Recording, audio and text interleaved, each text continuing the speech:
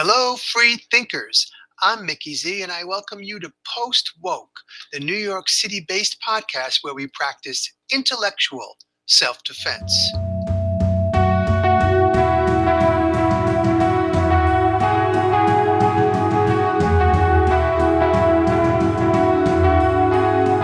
Perhaps you're one of those tech geeks who welcomes the widespread introduction of driverless cars.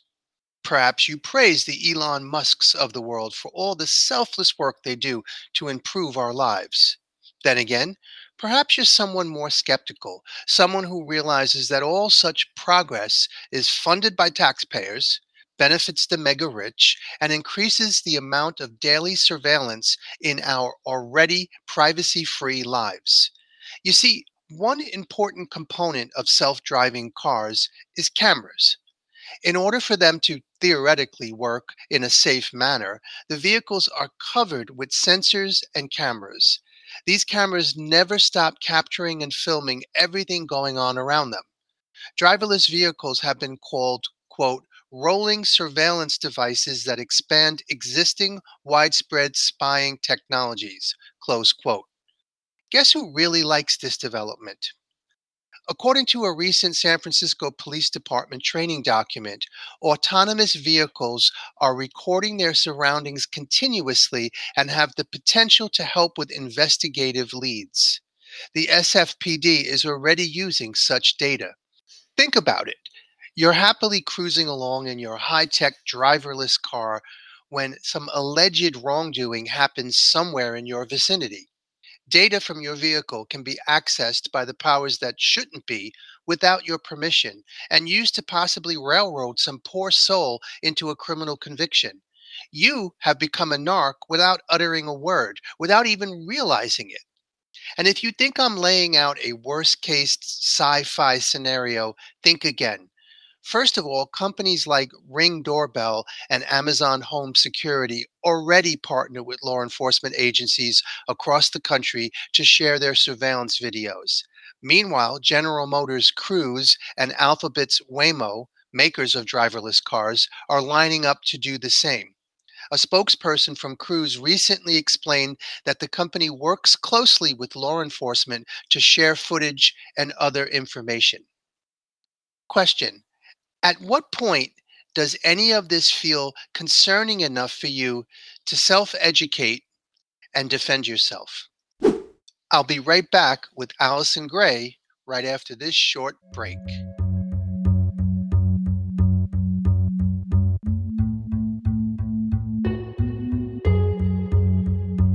And we're back with friend of the pod, Alicen Gray. Alicen, welcome back once again to Post Woke. Hi, and thank you for having me again. You know, in the podcast vernacular, they often use the phrase friend of the pod, but in light of our connection and also in how many times you've been on Post Woke, I think we should be calling you best friend of the pod. Oh, thank you. Yeah, I like that. I was gonna try to make up a joke about peas in a pod because that's us, but I couldn't. I don't want to be called a pea of the pod. I'll try to avoid that. Okay, Two thank peas in you. a pod. Two peas in a podcast. That's Um, a thing, I think. Let's not infringe any trademarks here. yeah, someone's got to have you. Like Oh yeah. when I was first thinking of titles for this podcast, um, you automatically start going to anything that rhymes with podcast or pod, and you realize Mhm. that podcasting has been around long enough that there is already things like "In Pod We Trust" and One Nation Under Under Pod." pod. That's Yeah, so and cute. the people have come up with some incredibly creative titles, but Ah. and as I mentioned to you, I'm I'm speaking out of school here, where conversations we had off the mic, where I'm going to interview someone who's connected to the Buddhist world, and he pointed out to me that one of the translations for Buddha is woke one. So someone that's post woke, he said, could be an interesting Buddhist joke. So when he's on the A show, I'm gonna, post Buddha podcast. yeah. So I'm gonna.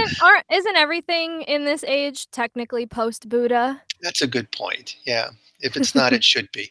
I don't know what that means. So now We've had you on the show a bunch of times, and quite often the entry point is your burgeoning and rapidly growing musical career, which we could touch on absolutely.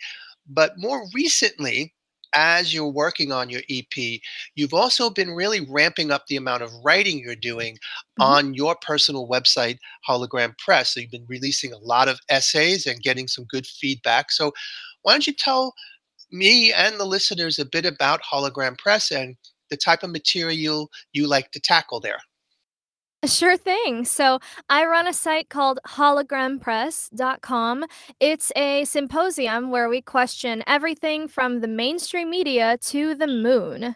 And right now, I am the primary contributor. You have also been published on this site. And moving forward in the future, I hope to attract some more excellent essayists and perhaps even other forms of media onto the platform. It's really just a place to ask anything and everything having to do with the nature of reality. So, who are we? Why are we here? What is Earth? How does it operate? We talk about the paranormal, the occult, magic, philosophy, the meaning of life, pretty much anything that falls under why, like the big questions why. So, running parallel to Post Woke's art of intellectual self-defense, it's even another level of like an art of spiritual self-defense, where you're Mm, asking, like when I think of my podcast and my Substack, I like to think that I'm comfortable taking on taboo topics and challenging beliefs that are pretty ingrained in our culture. mhm, But I know from being a reader of Hologram that you'll take that to another level, to the point where you seem very comfortable with um, tackling topics that a certain portion of the population, to be radically honest, may think sound crazy. And so, mhm. so basically, talk about that. Talk about your willingness to address these topics, and but also for the people who are listening to this show, assuming that they like the type of topics I write about, what would attract them about the level that you take it to? Ooh, well, I love the word crazy, and I have learned to revel in being perceived as crazy, because being perceived as crazy was a fear, a very, very, very deep core fear that I carried for the majority of my life until, let's call it my second spiritual awakening, right before the pandemic, or as we call it here, the plandemic. Um, so I used to let that hold me back from being honest about the things I like to contemplate all day, which are all, God and the afterlife and anything kind of spiritual and out of the box. And once I realized that that was a very stupid reason to hold back my true essence from the world and express what I really want to talk about, I was liberated. I mean, like once you get over the fear of being crazy, or even just being perceived as crazy, oh my god, the freedom. I can hardly even articulate how good it feels. Now I can say whatever I want and no one can stop me.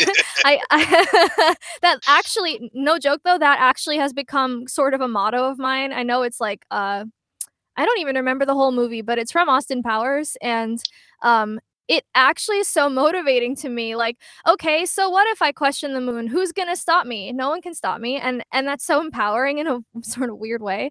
Um, so yeah, I will question everything from, like, what is the light at the end of the tunnel that people see during near-death experiences? Is that a trap? Is that an illusion? Should we go towards it? Because everyone seems to think that at the end of the tunnel where the light is, that that's heaven, or, that's where your loved ones are, or what have you. And Hologram Press is the kind of place where we'll even bring that into question and take, everything we take for granted spiritually is subject to questioning. And so I should let your listeners know that hologram press wouldn't be possible if not for Unminding, which I have archived. It is no longer available on any search engine.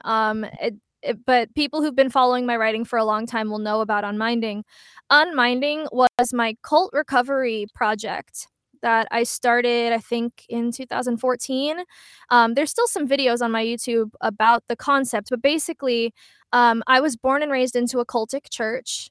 After I left that, I wasn't aware yet of how that church had patterned my brain to think like a cultist. So I was still thinking in black and white. I was still very us versus them.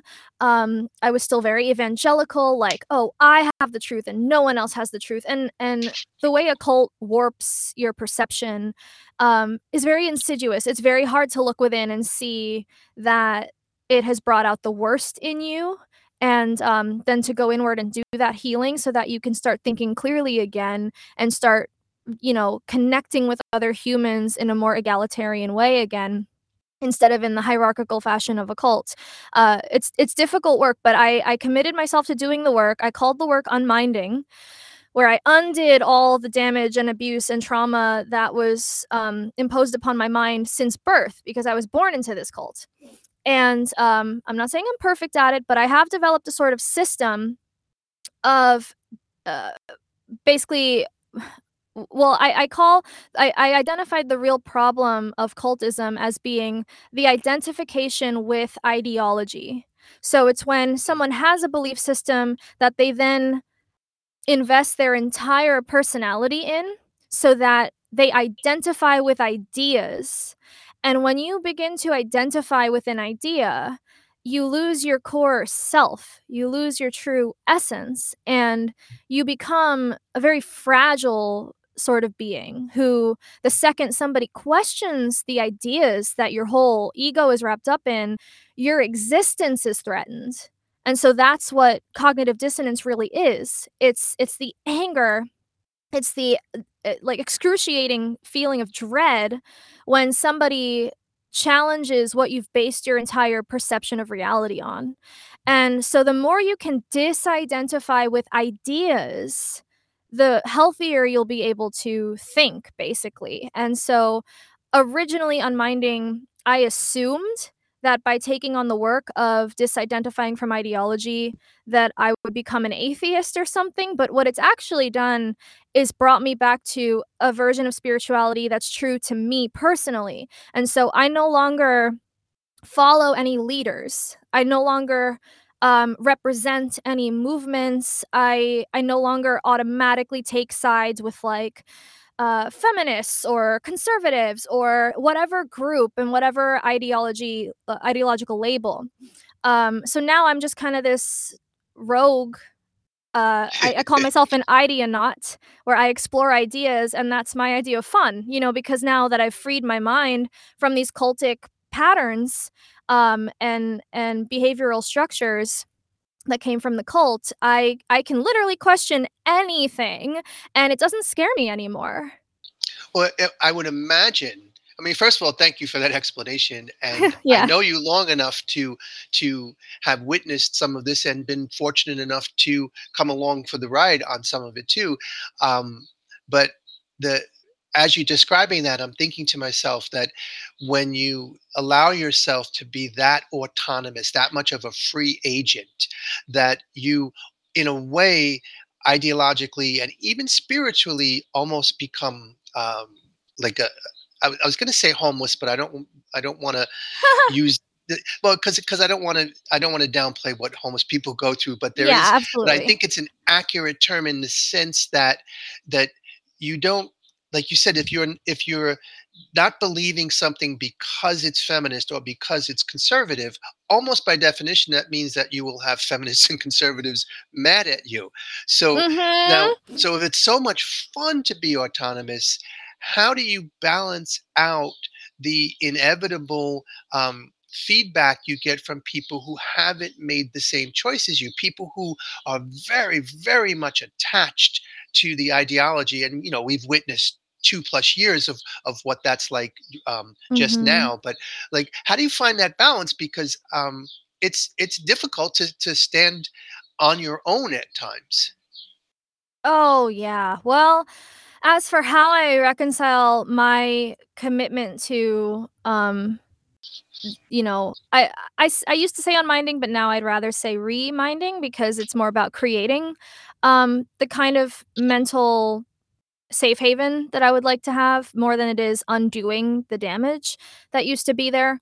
Now that I'm committed to reminding, I I tend to just naturally draw people who are curious, and yes, maybe not unfortunately, but it just so happens that most of the people attracted to my work are all ideologues to varying degrees. I mean, it's so rare nowadays to find someone who is genuinely attempting to be non-ideological. Like, even people who think that they're not ideological, can run the risk of that becoming their ideology, which, I'd say is probably true of me right now. I think there is, like, some fear of committing to an idea at this point because, man, when you look at what the world is right now, everyone's just, like, Hmm. just so divided and split, and there's no nuance anywhere to be found on the internet. It's a little frightening. So, I kinda can't help that, like, ideologues are attracted to my writing. Um, but as for my close inner circle of friends, regardless of what they might believe, what I look for now in a friend is ethics, like a strong moral character, which this is why I'm always telling people your ethics must come before your ideology. You must know Yes. what right and wrong is, what good and evil is before you go shopping around for ideas or before you go getting sucked into an existing belief system because most people really have not asked themselves these deeper questions of like, what does it mean to be a good person? What does it mean to be loving and kind before they get wrapped up in an ideology? And then once you're subsumed by an ideology, you can justify anything. I mean, it's the classic like people not realizing that they're full of hatred and that they're murderous. The Nazis are a good example, like people getting sucked into what they think is a valorous endeavor, but looking back on history, obviously, these are people who thought they were doing the right thing, but somehow had it so twisted and backwards and inverted that the opposite was true. So if you don't know what you stand for before you go identifying with something, you can very easily be sucked into like a hive mind effect where you're just kind of being carried by the currents of the masses. And so, for me, it's so important that I judge people now by their actions, not their ideas. So I don't care how much of a good little liberal you are. I don't care if you never misgender anybody. I don't care if you are the most not misogynistic dude ever in words. I don't care if you've never said the N word, you've never said anything racist in your life. How you treat people is what I care about. And if you're arrogant, if you're mean spirited, if you casually call for the deaths of like turfs or whatever, like whatever group you think deserves to die, I don't care what you believe, you're not a good person. And I wish more people would understand that, especially, I mean, I know you relate to this because when we were both vegans, we were shocked at how people were casually calling for you to like be killed when you stop being vegan. These were vegans who pride themselves in being so compassionate.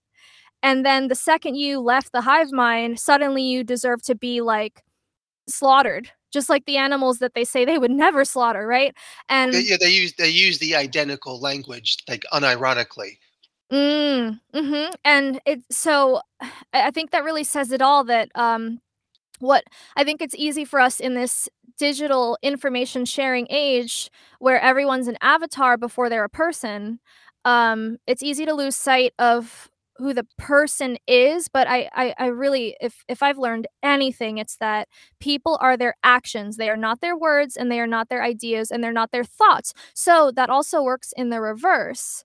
Um Oh no, I just had the thought and then I lost it. I won't assume somebody's a bad person because they're saying words that I don't like. Mm. So the same way that people need to act in alignment with the values they claim to hold, I also will give people the benefit of the doubt until they've demonstrated differently. So yes, I think transhumanism is dangerous and I think it's vile. and I will be writing about that on Hologram Press to clarify my personal stance on it.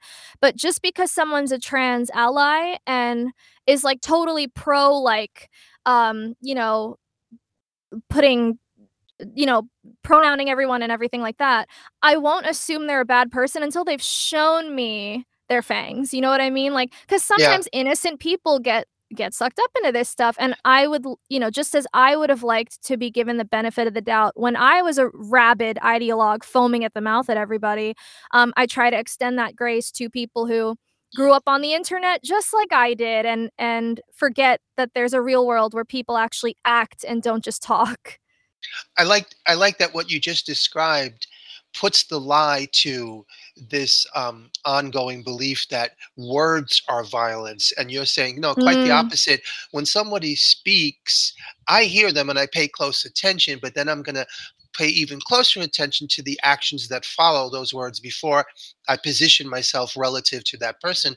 While we live in a culture, particularly on the woke left, where you're judged not even the words you speak. It could be something you tweeted when you were 15 years old, Or and that something you liked on Facebook. yeah, like you could be held quote unquote liable, like you said, for liking a post randomly Oh. on Facebook 6 months ago, and now you are canceled and you're barred for life from that group. And I like the way you flip the script there in the sense that it's the old cliche, actions speak louder than words. There's a reason why it's been around Mhm. forever. And so I Yes. appreciate that. And but I don't want to go too far afield without you getting a chance to at least tell us a little bit about the more specific topics you tackle, because I could talk all day with you about breaking down the cults of ideology, but I Mhm. also want people to like, if they click on Hologram Press, it'll be in the show notes.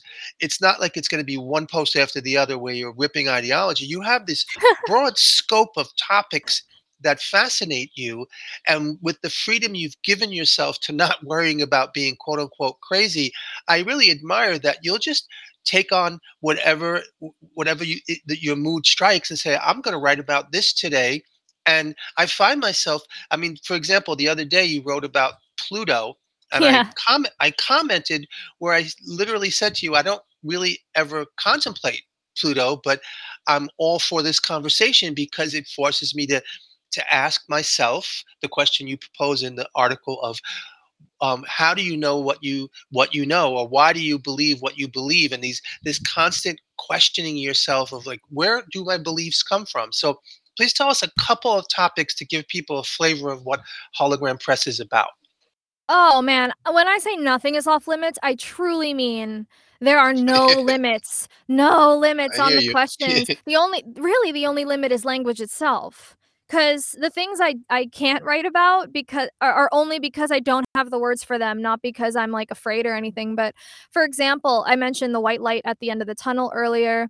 The moon, I have more than suggested that the moon is a fake ass bitch, and people just assume that it's like a naturally occurring planet in our solar system. But I took it to task and raised a lot of questions about the legitimacy of the moon. And personally, I have come to the conclusion that it is an artificial construct that was inserted into our sky by advanced intelligences, and appeared in the middle of human history. Like it wasn't always in the sky. And in fact, historical record supports that.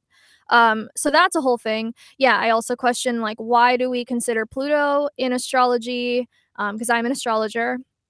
And yeah, oh god, what else? Oh, this was a good thing to get off my chest. I was a radical feminist for a hot minute, and well, more than a hot minute. It has deeply left an impression on me. But it instead of now just being a purely political stance, I now see the more spiritual undercurrent to what feminism really is, and to me that means healing the, I guess you could say, the divine feminine or the feminine essence of the soul. And that is a spiritual endeavor. No amount of lawmaking is going to heal, women as a collective. And so one of the things I wrote was what it means to be a man. And that article is called God is a Man.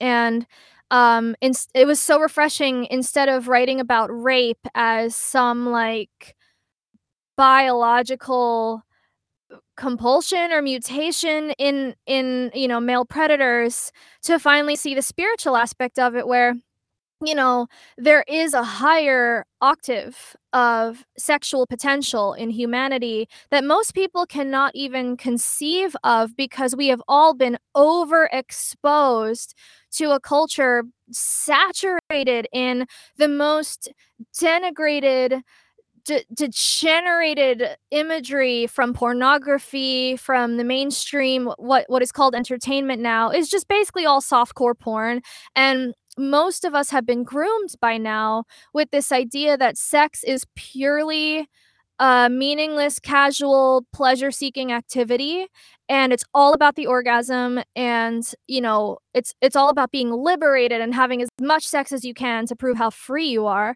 And on hologram press we might even take that to task, and I've written about how it's a not widely known, but you can actually have sex more like a prayer. You can actually have sex as meditation. You can transmute those lower base animal instincts into something that is not just about you or your partner's pleasure, but the world's healing. And how many people have ever entered the bedroom to have sex with someone and thought, yeah, let's make a prayer out of this. Let's devote this. Let's create a magic circle on the floor and have sex in the middle of it and amplify our prayers and send them out into the world as we're making love. Literally making love. And I don't think most people have thought those thoughts. So, yeah. Yeah, and let me cut in there, and someone listening might be thinking, "Oh, this is woo woo," but Mm, I, so did you. But we both came out of the activist world, where it's not far fetched that a group of people will go to Central Park and hold hands in the shape of a peace sign, and think that they're going to bring world peace that way, and yet they'll look down their nose at what you just said about sex as prayer, when both of them perhaps have at their roots the same concept. You and I've discussed this before, where when when monks go to a cave to pray for the entire universe, that's the same. It's in the same realm where you can mhm. create this frequency. And I love that you'll touch on these topics, not just touch on it, you'll dive deep into these topics. And what I want to ask though is, Mhm. I come out of a form of writing. I go back, my first book came out 22 years ago, and it's this heavily annotated alternative history of World War II.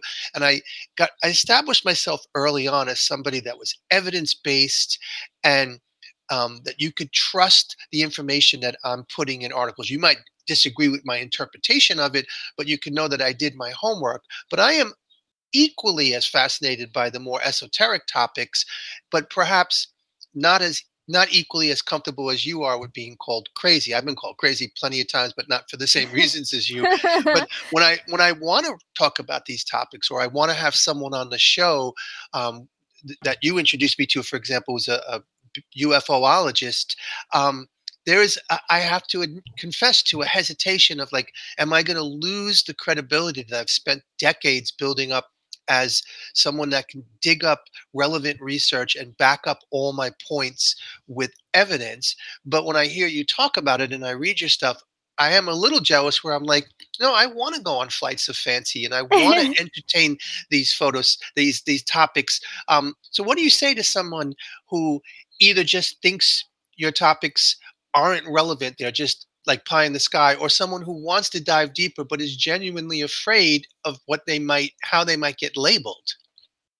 Well, funny enough, you do mention the appeal to evidence, and I don't find esoteric contemplations lacking in evidence in the slightest. In fact, Hmm. I give many examples of just how evidence-based the so-called paranormal actually is, and how the paranormal field of the science world is severely underfunded, because they're in this catch 22 of like, well, no one's going to fund you until you have some sort of compelling proof that the paranormal is real, but you can't compellingly prove it until you have the funding. Yeah.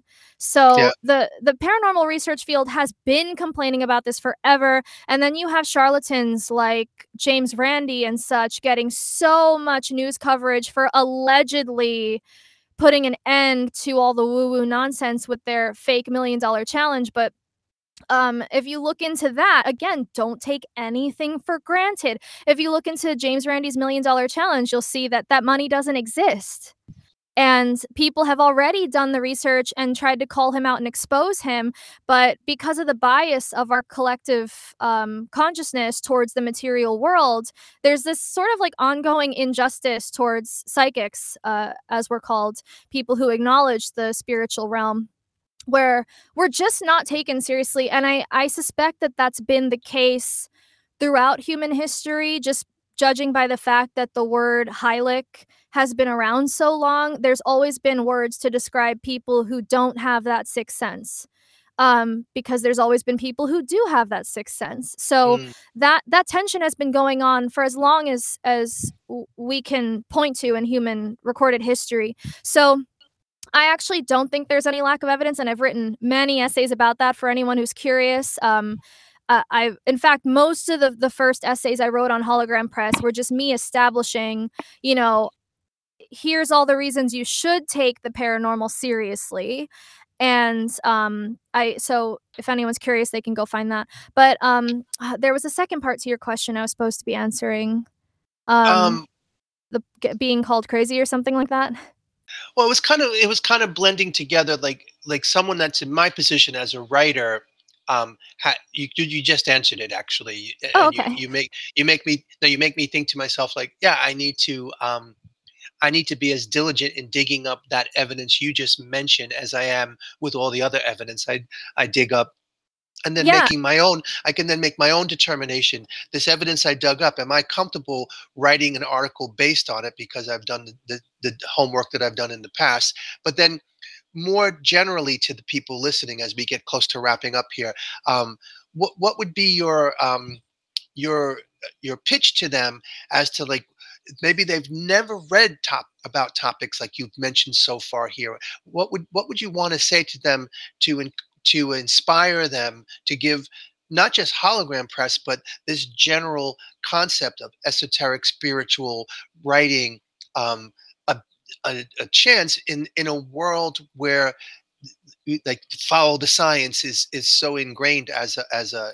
indoctrinating mantra? How would you pitch to them, hey, this is really really worth your time beyond just educating yourself, like good facts, like worth your time Mm. spiritually and individually and life enriching wise? All right. So here's what I say to the people who are aware that these topics are a thing but have never looked into it. I am confident in making the following claim that almost everybody, if not everybody, has at least one experience. Oh, are you still there? I'm here. Oh, you're okay, never mind. Everyone alive has at least one experience that could be classified as supernatural or paranormal, whether it's seeing a shadow person in the corner of their room, or asking for a sign from a deceased loved one and receiving a sign that is like so obviously and specifically for them to notice that otherwise wouldn't have happened under any other circumstances. People have witnessed supernatural spontaneous healings. There's so many examples of these little things that give you just a glimpse beyond the veil into the nature of reality being incredibly mysterious and complex and far more than just material. So everyone knows that the paranormal is a thing. Whether or not they choose to pursue those strange little happenings in their life and look deeper into it is a choice that they have to make. And most of the time, the only thing holding a person back from looking deeper into this stuff is the fear of being perceived as crazy. Now, here's where the real meat of it comes in. You have to now ask yourself, why do I even care Mm, if people think I'm crazy? Where did that belief come from that I need to look like I have it all together mentally? Right? yeah. Like, when did that become a value that was instilled in me? And why do I still let that limit what I'm willing to think about and what I'm not allowed to think about? So, It's all the pieces start falling into place once you start contemplating what insanity really is. Now, I'm not going to sit here and claim that true insanity is not a thing. I have seen people lose touch with reality, but usually, when people genuinely lose touch with reality, it's because of some sort of drugs or extreme trauma that makes them completely dissociate from reality. And, um, but when we're talking about spiritual stuff, yes, there are exercises that are recommended and have been recommended for thousands of years to keep your ego in check, because you can run the risk of starting to think that you're like Jesus' second coming and everyone should bow down to you. And so that's another kind of insanity that can be harmful to others, which is really, again, back to ethics. What should matter more to you than anything is, am I being a good person? Second to that is everything else. But first and foremost, am I being loving? Am I being kind? And then from there, you're free to think about absolutely anything. And so, once you start down this path of deconstructing what you think you know about insanity versus what sanity really is, the willingness to see things as they are, then you'll start to understand why psychics have been under attack for so long. Because once people realize that humans can literally fly, then it makes a lot of sense why our world is structured to try to make people feel as Yeah. powerless and infantile as possible. I mean, we've got most of the world right now completely dependent on like figureheads on TV posturing as experts on health, but just look into these people's eyes, see their soul with your soul, like look at them with your inner eye, so to speak. There's nothing healthy about them. They don't care about human health, and that's obvious again if you're willing to see things as they are, which requires you to surrender the the fear of being perceived as crazy. Once you can cross that threshold, so many doors of perception will open up to you, and Mhm. so many things will just naturally click into place that I might sound like I'm speaking gibberish right now to some people, but once you cross that threshold yourself, suddenly you'll be like, "Oh, I get what Allison was saying Yeah. now." Yeah, I'm willing to bet, having just heard what you said, where that there aren't many stories of people on their deathbed saying that their biggest regret was the handful of times that someone thought they were crazy for their belief. Like I don't think people are saying, "Oh my God, I really blew it by saying the moon isn't real," and I could go back and change one thing. And we are very much conditioned through pop culture and all the figureheads you mentioned, where we are conditioned to just to quote unquote be an individual, right? Like we admire rock stars and people who seem to be rebellious, but there's a very clear limit to it. Like once you step past this level of rebellion, you've now crossed into something that's either crazy, dangerous, or a combination of both. And I think if people want I know if people want to have their third eye open, they should be clicking now in the show notes on the link to Hologram Press and checking it out. And you have a lively comment section there. You welcome people to interact with you, and Mhm. I really hope that people will take a chance and check it out, and Ooh, myself and included. before you wrap up, I on that point, I just wanna make sure people understand up front, I don't claim to be an expert or an authority on the nature of reality. I simply ask questions as they come to me, and I'm still speculating, I'm forever speculating, and there's only very few things I would say I know for certain, one of them being that love is the answer to every question, and I really do believe the purpose of life is to learn how to love, and beyond that, there's so much in like that I'm sort of still juggling in the air, like what's true and what's not true, but love feels the most true to me, and beyond that, I don't posture as an expert, so I don't want anyone going into it thinking, "Oh, Allison's about to tell me, like, the truth or how it all works, because 'cause I'm just as, like, curious and still wandering as the next person, and I just try to model to people what freedom of thought really looks like and invite them to ask their own questions. Absolutely, and you show them also that what you can the thought process you can embrace when you put in the work to to dig a little deeper and get past these so-called taboos. So I'm Mm. I'm I'm positive that people are going to hear this and click on the link to hologram and check it out. And I'm looking forward to you getting some more readers and some more topics out of it. So we're going to wrap up, but just really, really, really quickly, as one of your songs is the theme song of Post Woke, I Oh, just want to yeah. remind people that. Well, you tell us just about your musical project and your projects and what we expect next.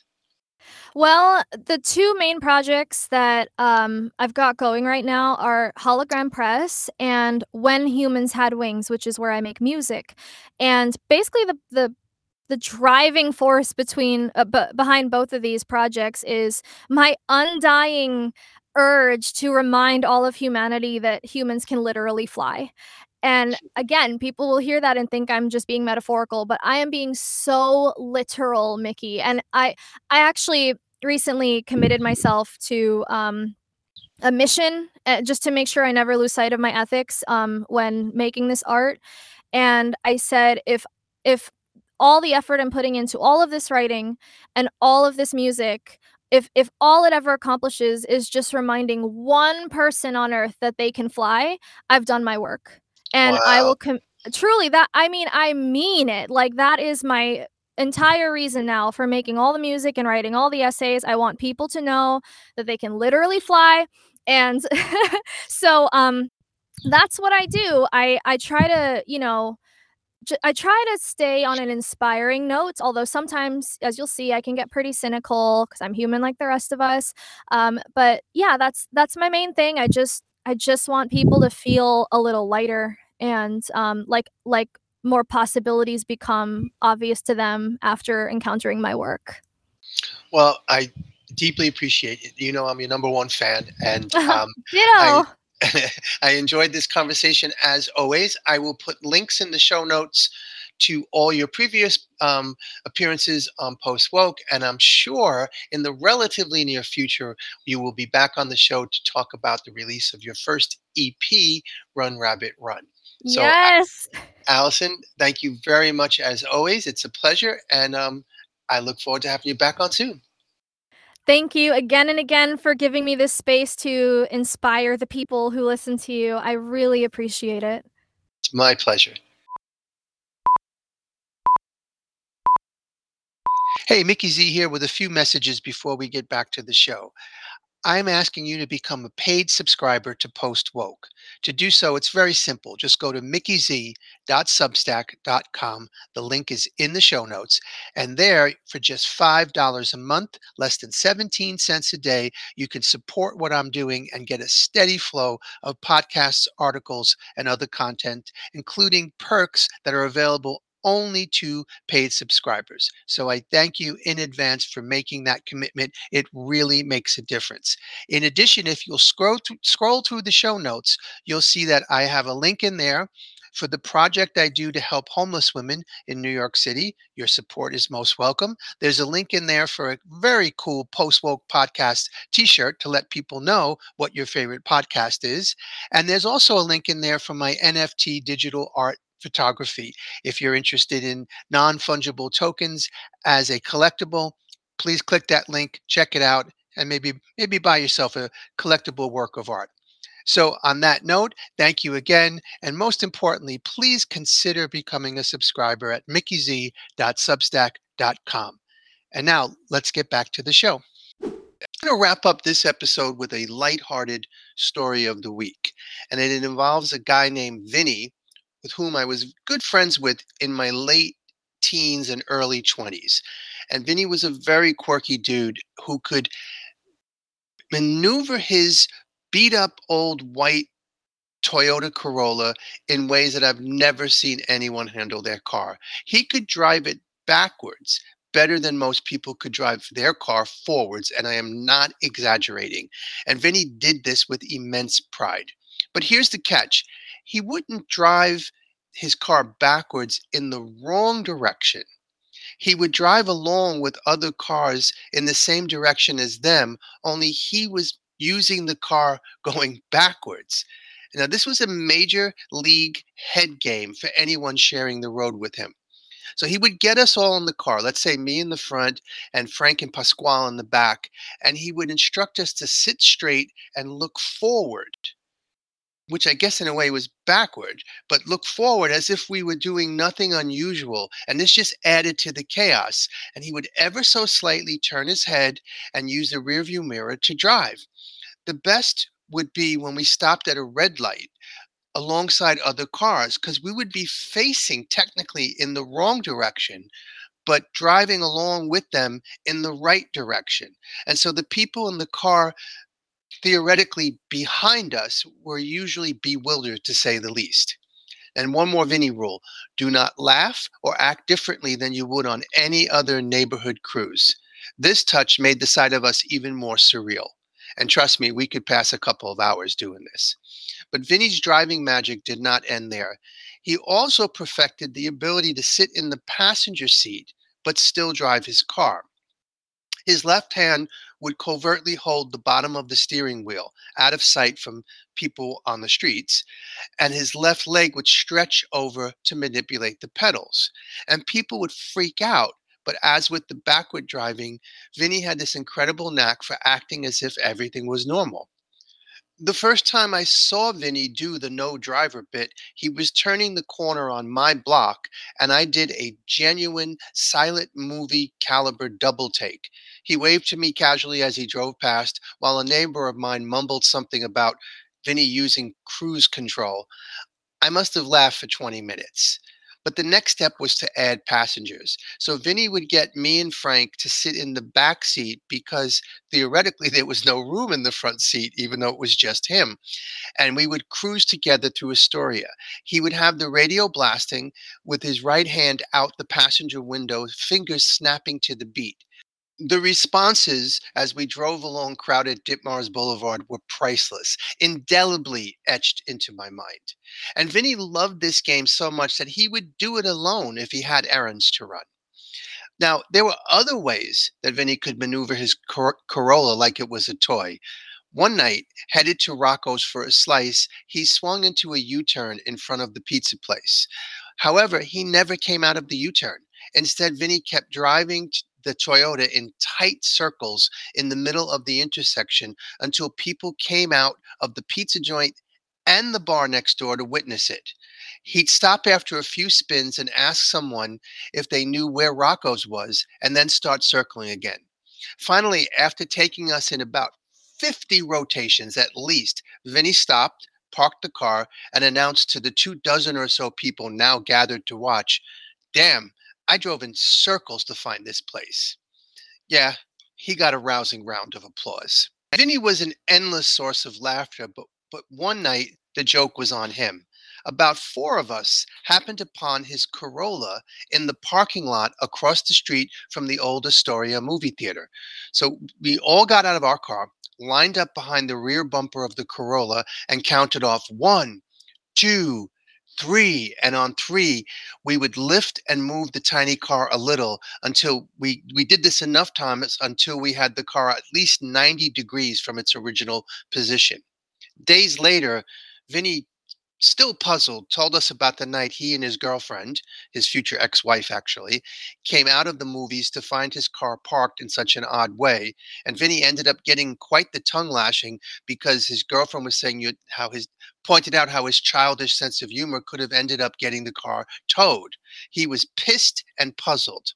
We made the spontaneous decision to not share the backstory with Vinny at that point in that state.